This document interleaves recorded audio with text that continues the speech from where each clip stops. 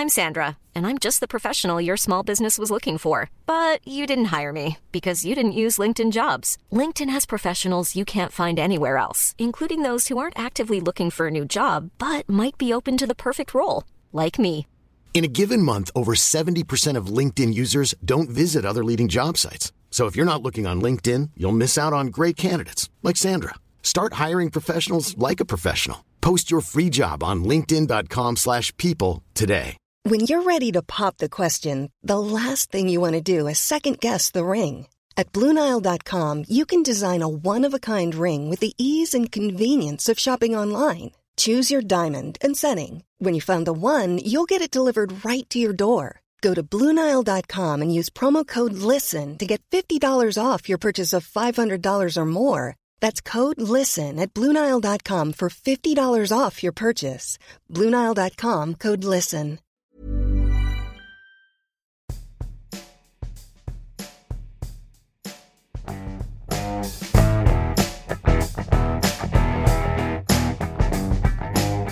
Oh, another podcast shot. I don't believe it. You, not you as well. Yes, me. Why not me?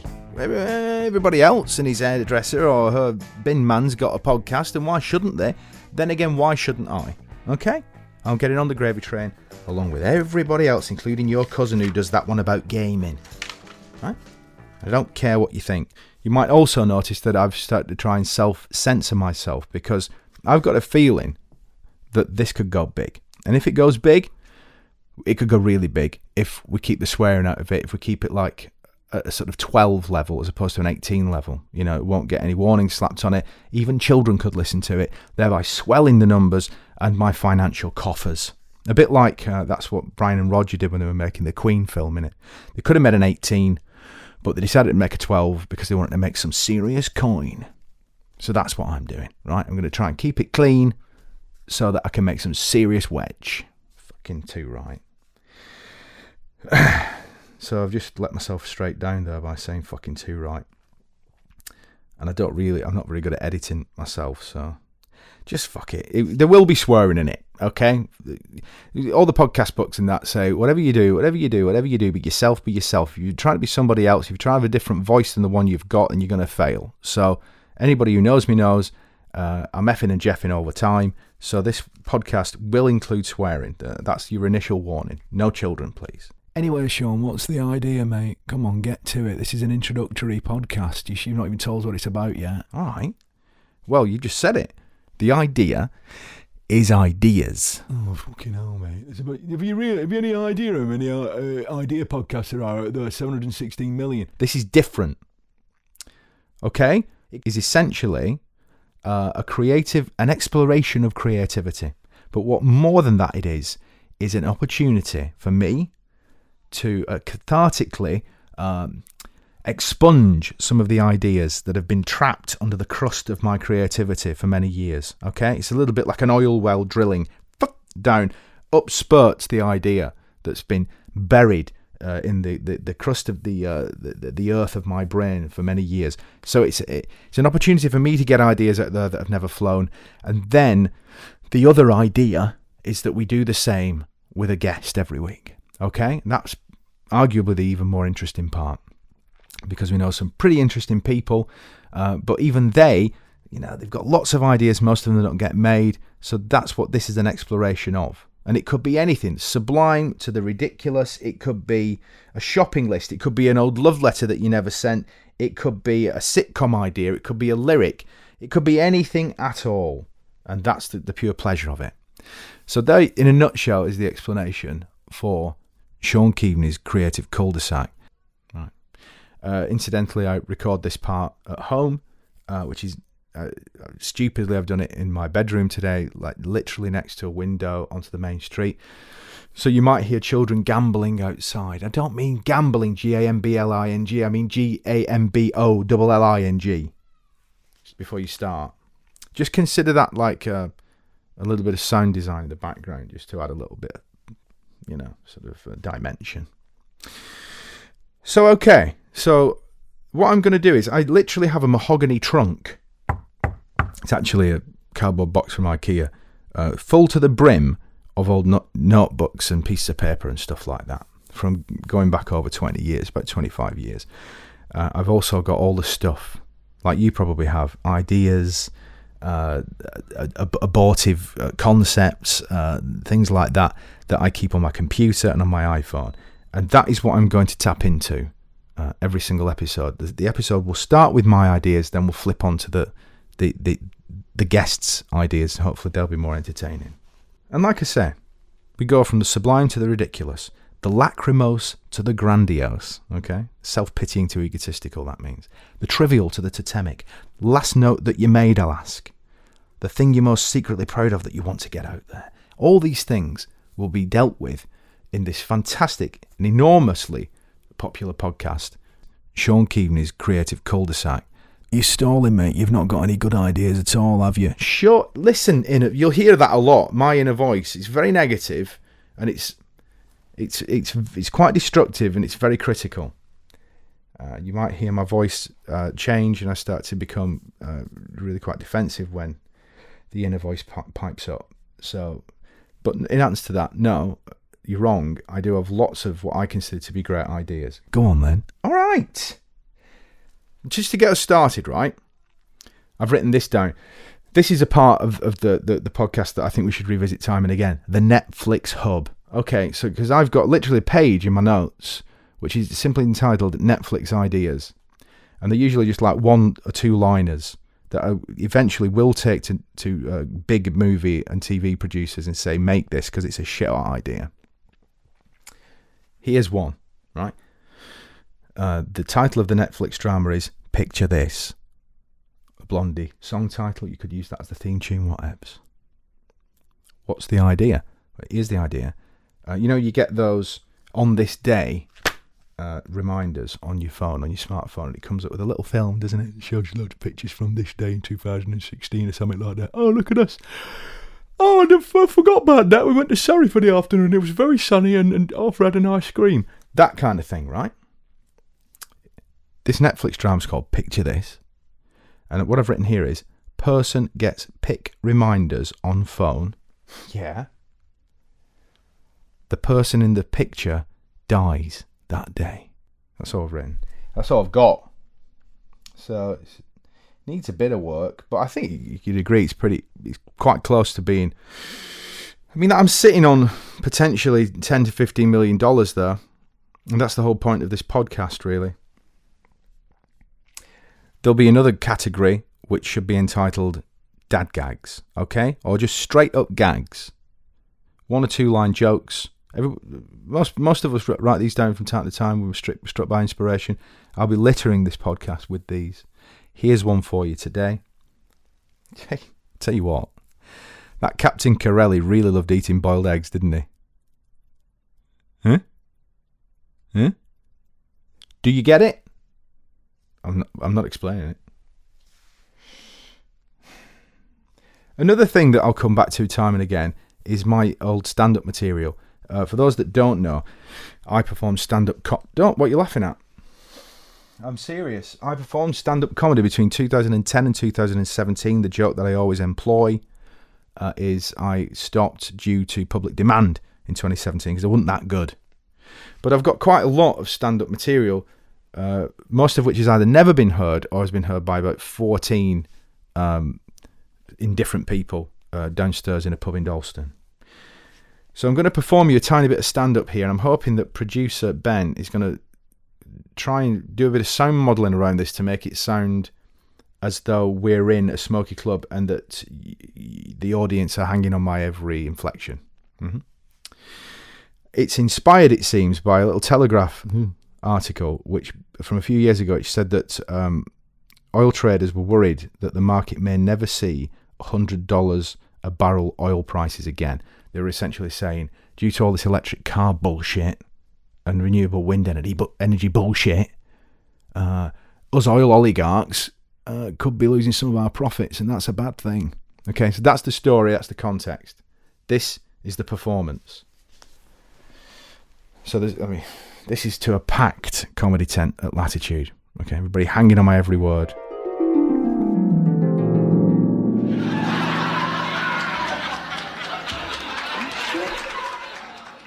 is going, it looks increasingly to me, I don't know about you, like we might not even obliterate humanity in a self-created carbon-choked inferno of self-destruction. Right? We might not. We might avoid that. And worse still, our profits could suffer. Okay? Trees and plants could flourish. Crops become more diverse. Bee populations could proliferate. Waterways could become purer. Coral reefs could regrow. Marine life flourish back to pre-industrial levels. Profits could stagnate. Shareholders' dividends retract slightly. We can't let this happen. We must act now. So, as I say, it's, you know, I mean, there's a reason why a lot of this stuff remains on the hard drive. That said, I think some of it's quite strong. Do you really, Shaun? Shut it. I'll give you a little bit more of my ancient stand-up, right? Do you remember when the South African president Jacob Zuma got caught out harvesting the country for hundreds of millions of dollars? You remember that a few years ago? Well, I was quite proud of this bit of stand-up. You know, snowflake, fucking right on, aren't I? You know, is it like a sort of shit Ben Elton, if you can imagine that, with a slightly better suit? So, this is how my Jacob Zuma piece starts. The president with the greatest name in the world. Who's Zuma-ing who? I've put here. It's not very good. This guy makes our expenses rinsing public officials look, in comparison, like pick and mix pilferers in Woolworths. And then I put in brackets. If by the way, hands up, who did used to do that, Nick Pick and Mix from Woolworths? A smattering of people put their hands up, and then I say, people like you are, in my view, scum. It's not that funny. But it would have worked, you know, in a crowd. You're responsible for the death of Woolworths. Anyway, back to Jacob Zuma. This is a man who claimed $23 million worth of public money for, and I quote, essential security upgrades in his mansion, which included, okay, a swimming pool and an amphitheatre. I'll say it again. An amphitheatre. This is supposed to be for essential security upgrades. I can't spell it, never mind, ask the Polish builders to knock one up. You know you're slightly losing your grip on reality if you're sitting with your wife one night, flicking through the swatches, looking at waterfall taps, you know, because you're having a bit of renovation, and you say to her, well, what do you think of that one? A bit wide, isn't it? You know. Well, hey, listen, what about an amphitheatre in the back garden? What do you think? Between the kids' slide and the man cave. You know you're losing your grip on reality a bit. I put myself out on a limb here and suggest if you're having an amphitheatre built in your backyard, you are beginning to lose touch with the common man you represent in just a tiny amount. Then again, I suppose, to be fair, an amphitheatre could easily be used for security, if you think about it. For instance, if guerrilla forces stormed the compound, Jacob and his staff could easily, hastily stage a small production of Midsummer Night's Dream, which would buy him enough time to escape.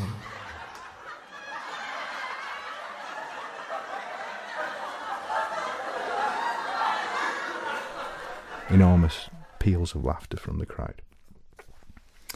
I've also written here the definition of karma, Jeremy Hunt in A&E. So you can see we're going back some time there. So, you know, this is the kind of thing we're talking about in Shaun Keaveny's, what am I calling it? Shaun Keaveny's Creative Cul-de-Sac. It's basically that. It's just looking through people's notebooks full of shit and reading some of it out. It doesn't have to be any more or less complicated than that. It does mean that each week, until I run out, you are going to be subjected to some of my more outre or less popular work, if you can imagine such a thing. And unfortunately, my inner voice. Finish it now, Shaun. Nobody wants to hear anymore. Fuck off.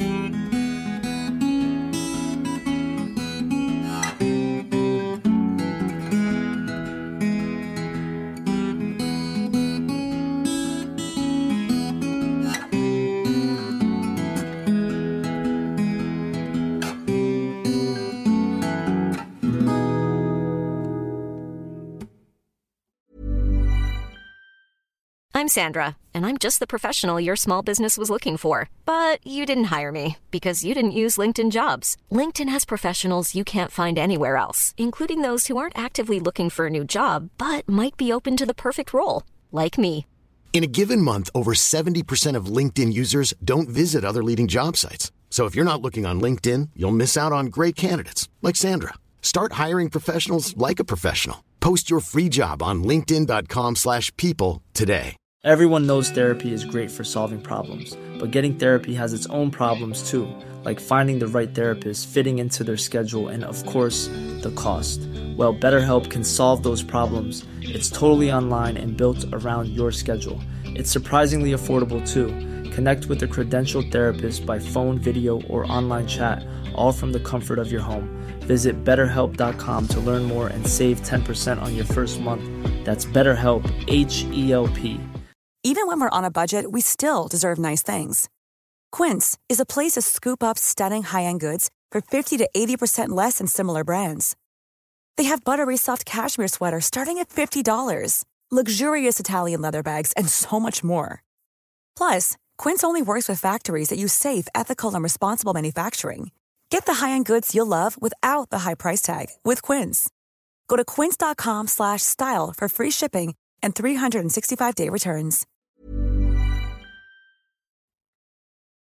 So who is this episode's guest on my Idea Expo? A man who is a geezer. I don't mean a cockney, he's basically from Bishop Stortford. No, I mean a Geyser, a geezer of ideas, a Catherine Wheel of comic imagery, a radio legend at the tender age of 34. I have to check that age, that was off Wikipedia. Podcaster, sitcom minter, TV presenter, children's author. Let's riffle through the piffle with Greg James. What do you think about that, Greg? Like that, and I feel quite honoured. I really do. It is a privilege, isn't it? It's bestowed upon... It is, and I hope all your guests are aware of what a privilege it is. Well, you know, sometimes it takes me upwards of 10 minutes to write those things, and that's quite an investment in time when you're as busy as I am. Now, I want to say something off the bat here, which is, I always think of us as kind of idea magpies, that, you know, we've got a butterfly net out and we're constantly on the lookout for things that we can fill this yawning gap of dead air that would be our show if we didn't throw some things in there. Would you agree with that? I would agree with that. I think probably like you, a lot of my favourite people growing up were comedians and funny people and comic actors and people that did voices and things like that. But I was too lazy, I think, to want to bother to tour around and do stuff like that, and also just loved radio too much not to want to sit and do it in a microphone. I think that was basically it, and it was the most accessible thing, because you could just do it in your bedroom and, you know, pretend to record it into Windows 95 and things like that. And I just fell in love with all of that stuff. And also, if you run out of something to say, you just play a song. And also, I love music, so that all of that made more sense to do it on the radio than to try it on a stage. That's the thing, isn't it? Because as my listeners to this venerable podcast will already know, because that's what the first part of it's all about, I have the mahogany trunk of ideas, the IKEA cardboard box of ideas, and it's just fucking full of, you know, disastrous sitcom ideas and this is a funny idea for a game show, etc. But like you say, it's very difficult to actually get those things made. Whereas it can fill perhaps a link on the radio. Yeah, I think that is right. But also, there's another thing which is magical about radio, and that is, as you mentioned, the listeners who come back with the other half of the stuff. So you put out the bit, and they go, "Oh, how about this?" Or "How about that?" Or "How about we take it this way?" Or "Oh, I've got an idea," or "That reminds me of this." So I've always been more excited at the idea that I say a thing and then it just gets split into a million pieces and then it can end up somewhere else. And you don't really get that when you've got a sort of tight 60 minutes and you're doing an Edinburgh show. I never really got that excited about doing that. I like watching them, but I was, at the end of it, I'm a bit like, oh, I feel a bit sorry for you that you can't just do that again tomorrow and change it and get the listeners to call up, and I can really find out about each person listening and find out their story. So that's why I've always been drawn to radio ideas more than comedy ideas in that way. Yeah. It's like we bring the leather, they make the handbag. I mean, you could put it like that. So there you go. I'm writing that down as well. So here's an easy intro question, right? So here you can any idea stored anywhere. So it could be on the back of a beer mat. it could be in your iPhone, it could be on your laptop, it could just be scribbled on the bottom of your trainer. But what was the last idea that you made a note of, if you don't mind me asking? Oh, right. Well, the last idea, it's very niche. It was from the Tail Enders podcast that we had. It was based on an idea of cricketers in the 90s used to have cars with their signatures on the side, sponsored by like Mitsubishi Chelmsford and things like that. Quite Partridgian. So this is the thing, and you'll appreciate this. I think the only two professions in the world that have their names and signatures on a sponsored car really are radio presenters and county cricketers. And so that we talked about Mark Ilott, who was a really great bowler for Essex in England back in the 90s. And it turned out he was listening to the podcast. He listens to the podcast. Oh, lovely. And he got back in touch, and we were talking about his sponsored Saab. So the last idea I had was we should go, when the restrictions lift, we are all going to go and do an episode of the podcast from a Saab. Of course you are. In Chelmsford. And it will be, yeah. And he said something like, I haven't anyone flocking around my car for a few years because he's retired. But he said the only time I expect when I go and do the big shop that people would flock around my car. So we're going to go and do the podcast from a Tesco car park and get loads of fans of Mark Ilott to be there to recreate the 90s. But there you go. You see, it's like Graham Torrington on 210 FM, The Quiet Storm, in his sort of in his Rover 216 Vitesse or something like that. There's nothing better than being a big fish in a little pond, and I can't wait to start my drive time radio show on Wish FM. In October, Wigan's greatest music mix. But this is the thing, right? I mean, well, you mentioned it off mic, but like, it is a bit of a walk.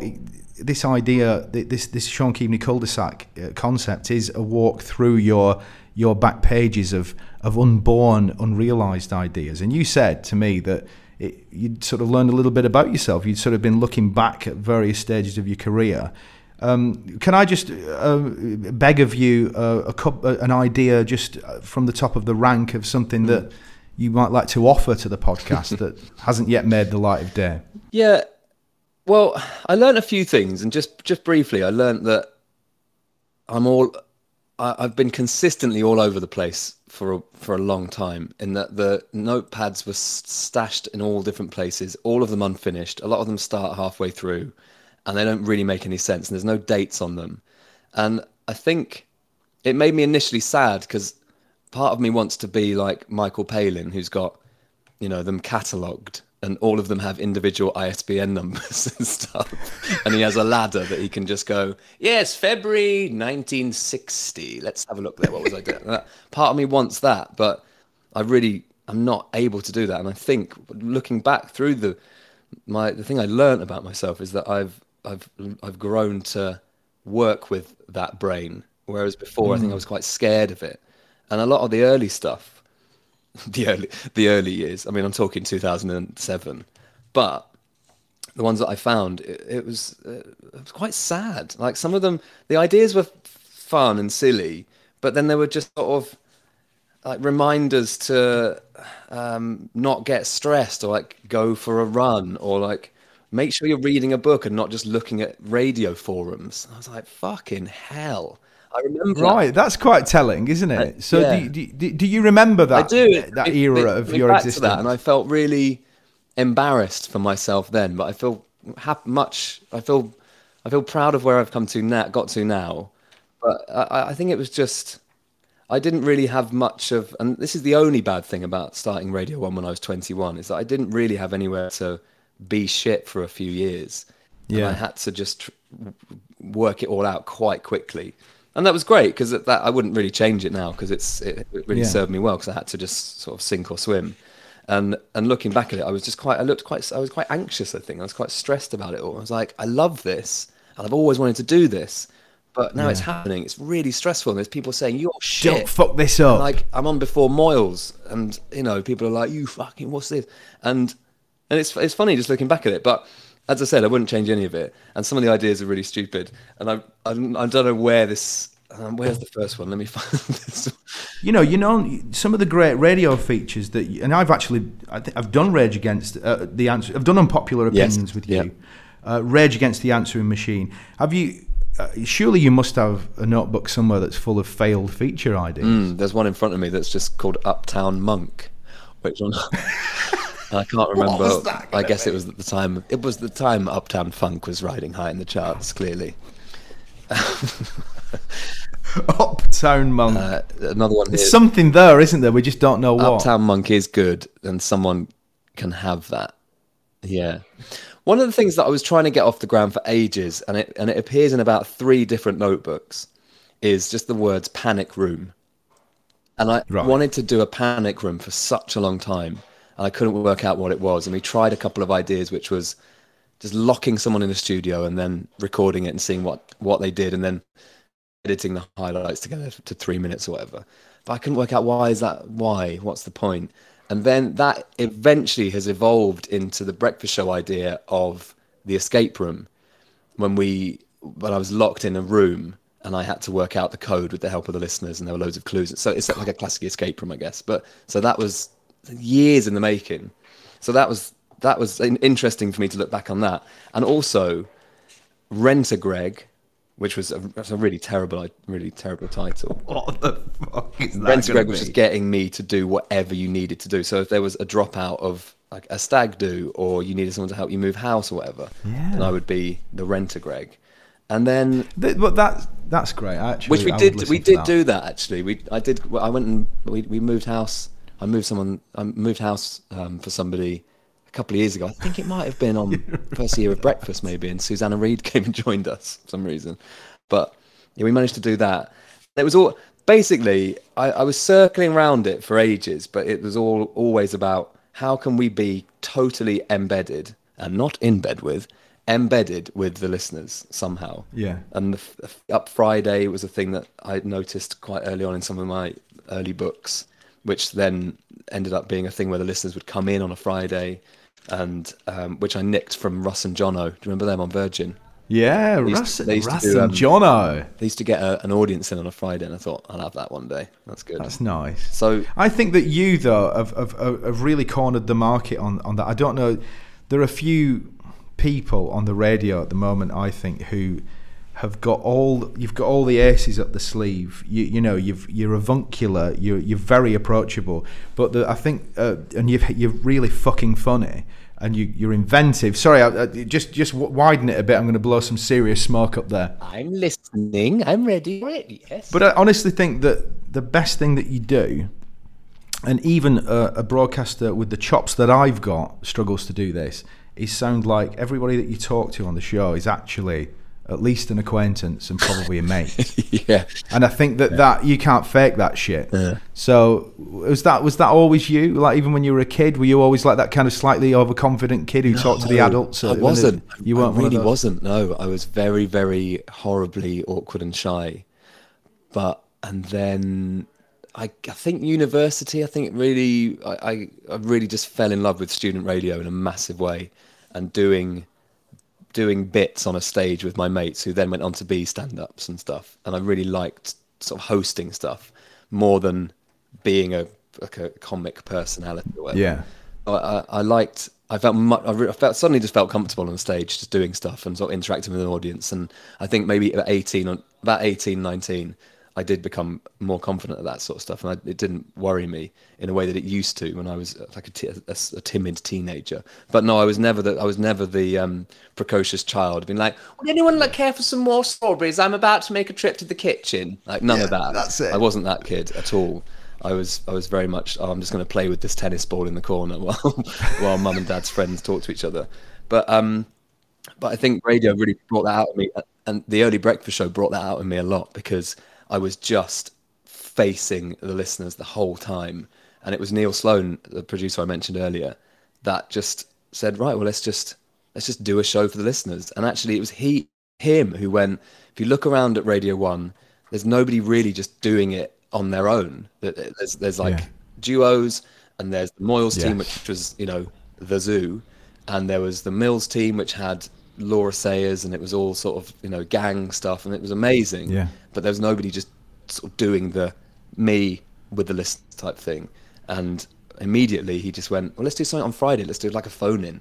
So we did Free for All Friday, where we would take calls live to air for half an hour from 4 till 4:30. And it was the most fun thing we ever did until someone called up and just went, "Can't," and that was it.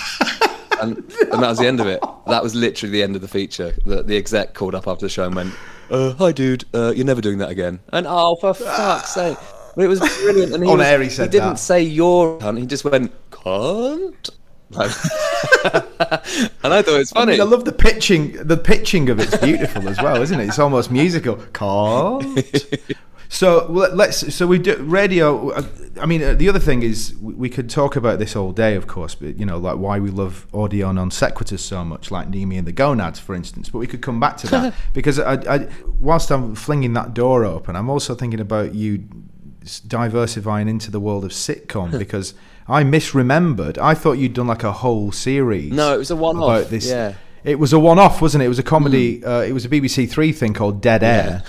But there you were. I mean, in 2015, as a young man acting and like writing comedy stuff, have you got any ideas like that have just again not really gone anywhere? Really of its time for me as well, because I was still working out what the hell I was doing. But I just had this sort of.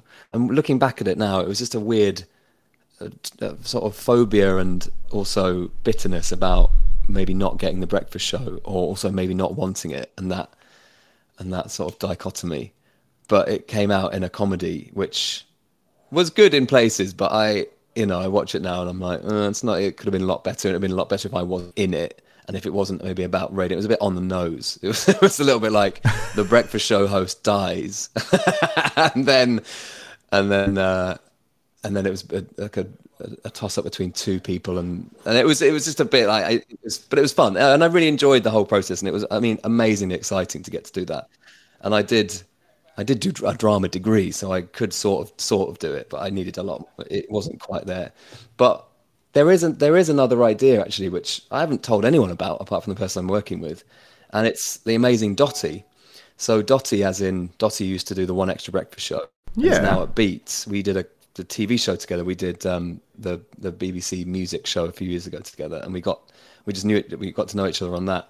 And she's the most brilliant host and character and personality, and she wrote a book last year called Outraged, and it's all about her life as a young black lesbian woman in the industry and in London and in media, and trying to work out what am I supposed to be outraged about today.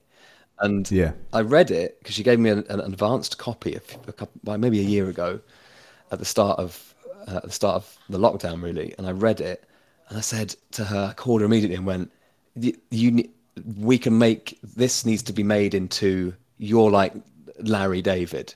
There's a Larry David style Curb Your Enthusiasm comedy to be made out of all these scenarios, and the initial thing I thought of was, there'll be days when you're a terrible black person, there'll be days when you're a terrible woman, and there'll be days when you're a terrible lesbian. And it's like, what she feels so conflicted every single day, and she says things like, everyone asks me to stand for everything, and all I want to do is just sit down. Sit down. I love that phrase. And I was like, that's it. That's the thing. So we're making that hopefully into a comedy which she's going to star in. Oh wow! And I'm just going to be. So she's going to act. She's going to sort of play herself, like a hyper real version of herself. Yeah, and I think she can really do it, because I've just got a hunch, because she was a rapper and a quite successful artist who was spotted on stage. I think she was spotted at a Mary J. Blige gig by Mary J, and she brought up on stage by her, and then she got a record deal off the back of that. So she became an artist for a while, and then she was doing a session. Her story is fascinating. Get her on this. She's much more interesting than me. Yeah, I'm going to do that. She was doing a session with Book Dottie. Cancel the line with Greg. She did a session with Trevor Nelson, and Trevor just said, "You're too funny to just be an artist. You should come and do a co-host with me." And she did a co-host with him over the summer, and then that following year, One Extra went, "Do you want to do the breakfast show?" And she just went, "I'm an artist now. I'm a presenter now. One breakfast show 2 years ago." Then went, "I'm off to Beats for loads of money." Apple poached her. She wrote a book. She just is prolific and brilliant. And I just thought, well, you can definitely be a comic actor then, because you know what to do and you know how to interact with people. So I'm really excited about that, and it's good for me. I think it's progress. looking back at all my ideas and mad ramblings of like, you must do this and try and get a job here and all the rest of all that. It's removing myself from the center of it, and just being like, this is really good, and I know how to help write this with you, and I think I can really make it funny with you. Well, I mean, no wonder she needs to sit down doing all that in such a short space of time. But these are too good, these ideas. I want you to give me an idea that's... I don't want to say... This podcast isn't all about shite ideas, but it could be. Yeah, I've been polishing them a little bit, yeah. Make us feel a bit better about ourselves by giving us an idea from the back pages that's not perhaps something that's going to make you hundreds of millions of pounds. Do a show from a ferry. Meals on Wheels, which was just getting my friend Neil, who was my producer, to learn how to drive. Meals on Wheels. This is what it's all about. This is the pure, hosteling with Chris Eubank, isn't it? Yeah. How about why don't people pose in the estate agent photos? You mean like if you have photographs of your house? Yeah. Why aren't people in them? Yeah, to look. I always That's thought actually it'd be nice quite a good to look and idea. see how people use the space. Yeah, and also for a sense of perspective.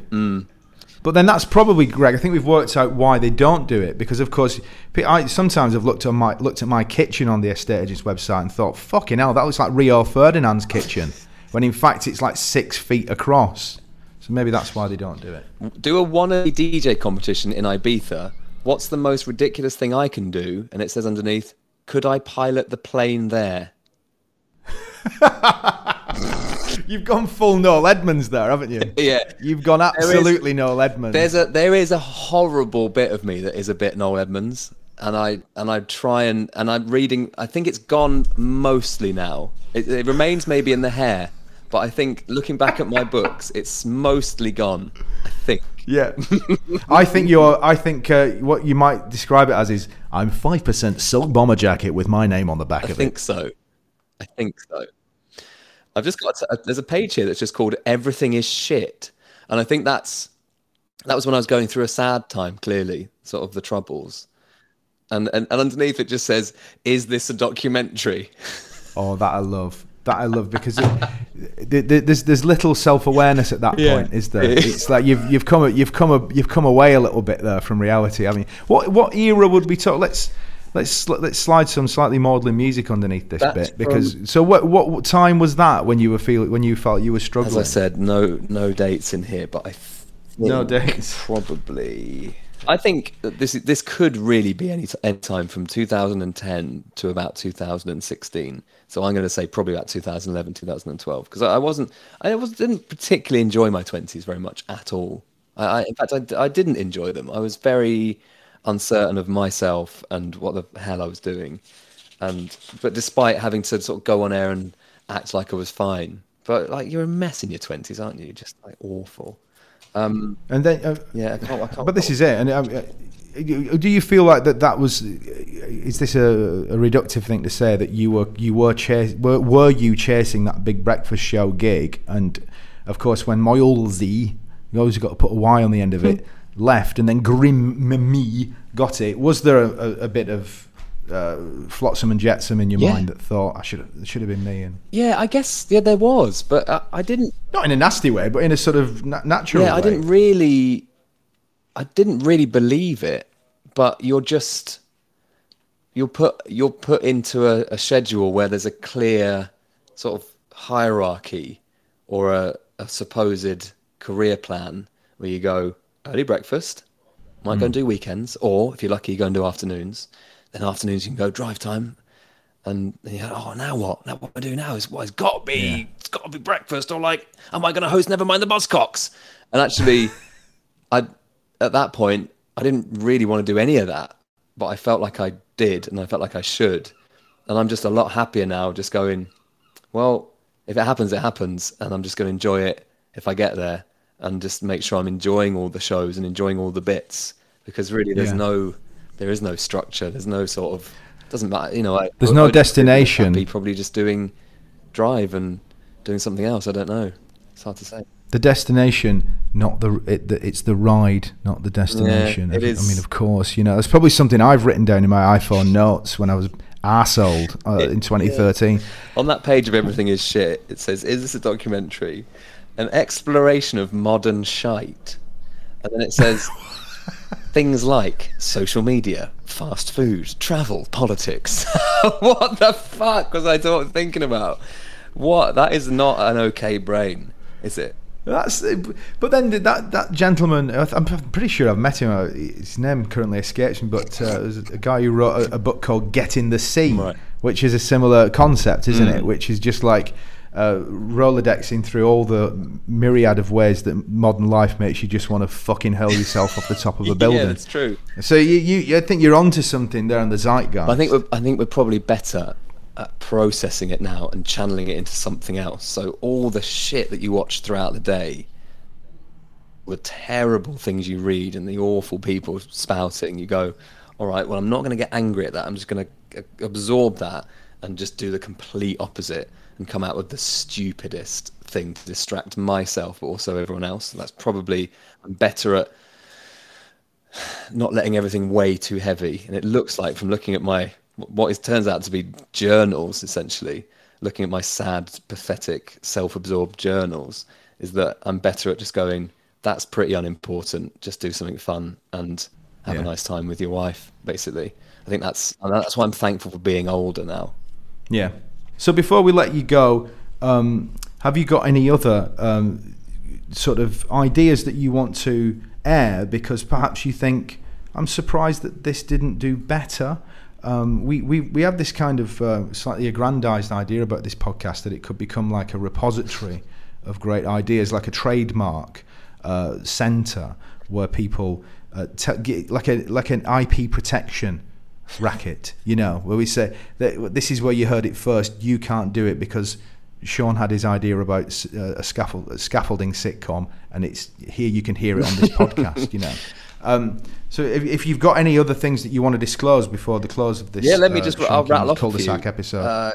Please young do. farts. Okay, like grumpy old men. Yeah, we could do that. But with a younger demographic.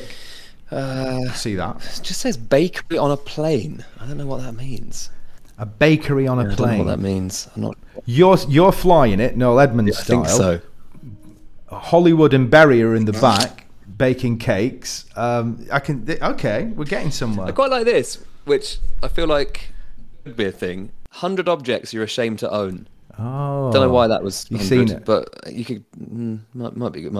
Isn't that influenced by History of the World in 100 Objects on Radio 4? You must have heard that at some point. Must have been, yeah, that's right. Yeah. So that's interesting. 100 objects that you're ashamed to own. So are we talking about everything from sex toys to single-use plastics? Yes. Yeah. To your V8 Range Rover. Well, I've seen him drive past me in an electric car, so I know that's a joke. That's right. Tiny celebrity quiz. I think we did that, and just me doing impressions of celebrities through a voice changer. I think we did that. Take that off. That's done. Only did that once. It reminds me of one of my great features that nobody ever really heard because it was on overnights on XFM. Have I got poos for you? When I used to do an impression of a famous celebrity defecating, and that ran for about 3 years. So maybe I'll bring it back. It's good. Thank you. There was a notebook that I was desperate to find, which had something in it that is, I think, the first thing I remember writing down and thinking it was the funniest thing ever. And I wrote it down in a big book because I'd seen a documentary about Bob Monkhouse, and he used to have catalogued joke books, didn't he? And he used to have them all colour-coded. And I thought, do you know what? I'm going to be like Bob Monkhouse. And I bought a book, and we were on holiday, and we went to America when I was a teenager, and I wrote in it there was a studio tour of, I think it was NBC or something. And in the NBC store, they had all the big shows. So they had like stuff from Friends, and they had stuff from Scrubs at the time. It was big at the time. Yeah. And they had all of their Good Morning America stars in sort of mugs and T-shirts and cushions and loads of merch, but with the faces of. And my joke was going to be along the lines of, you wouldn't get that. You wouldn't get an Eamon. No one's going to buy an Eamon Holmes cushion type thing. There you go. And I remember that vividly, thinking that was the funniest thing that anyone's ever come up with. And I was desperate to find that thing. But that's my idea that we should try and make happen, is we should get the merch of Dan Walker and stuff. Yeah. Because that's our equivalent. And that's no shade on Dan Walker, and that's no shade on, Susanna Reid. But you ain't buying a Susanna Reid umbrella. Or maybe there's some perverts that would. Or maybe there are definitely some perverts that would, and you're talking to one right now, without question. Put me down for one. Greg James, Radio 1 legend, children's author, soon to be TV mogul, and extraordinarily good mate of mine. It's just wonderful to Rolodex through some of your ideas, to riffle through your piffle today. But for now, honestly, thank you so much for being in Shaun Keaveny's Cul-de-Sac with me, Greg James. I've loved it, thank you. And it was a really lovely exercise. And I feel thoroughly embarrassed but happy that I'm not that person anymore.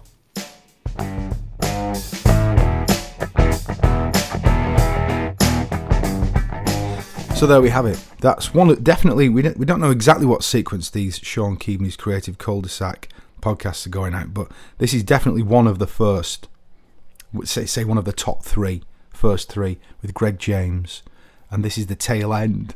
We were just talking about tail enders. That's why I mentioned that of this podcast. Just a little audio side note: you might almost imperceptibly hear in the background a sort of a constant high-pitched grinding noise. That's not my molars.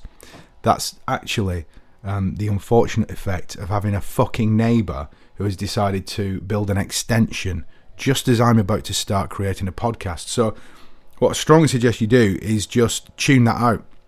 I might even bring in a little interlude music underneath this. Ben, producer Ben, could you just mix in? That's it. Just so it goes sort of over the top, so people don't really notice that angle grinder noise in the background. Here, by the way, the last 5 or 6 minutes of the podcast in future, I'm hoping to populate with your the listener, missives, emails, suggestions, etc. But also, key to this will be your own lost ideas. This could be a repository and a receptacle for listener lost ideas, and who knows what could happen to those. If you suggest that, it gets read out on the podcast, some famous producer listens to it, they might create it, and we might all make tens of millions of pounds. Essentially, this is just a launch pad for creative greatness, and it's not just mine. That's the important thing. I thought, in the absence of that this week, I could give you a couple of extra bits of my own creativity. I've written down here in my iPhone notes, airplane mode. Whenever you put your phone on airplane mode, I think this is a TV comedy sketch. So I think the idea was that somebody's sitting on an aeroplane, or they're about to start a meeting, and they flick their phone into airplane mode, and then all chaos ensues, very much like the Leslie Nielsen film. So it would work better actually if the sketch is somebody's sitting on an aeroplane, it's a Ryanair flight to Belfast or something like that. Do they even fly to Belfast? Can we check that?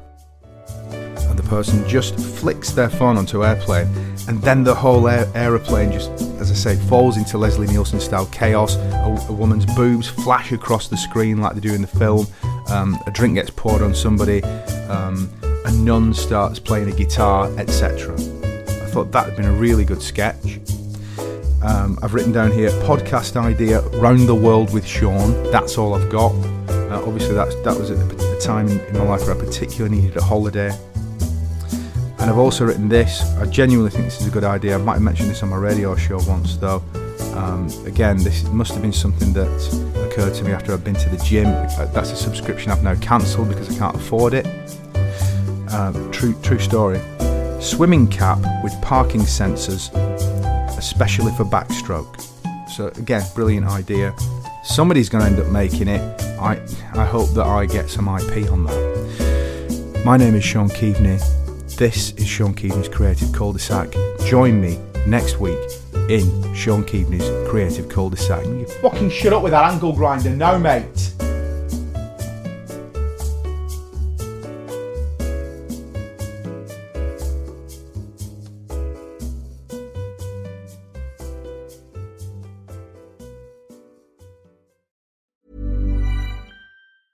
Even when we're on a budget, we still deserve nice things.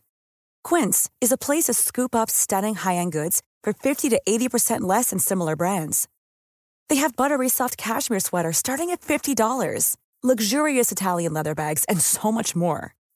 Plus, Quince only works with factories that use safe, ethical, and responsible manufacturing.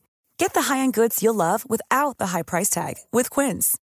Go to quince.com/style for free shipping and 365-day returns.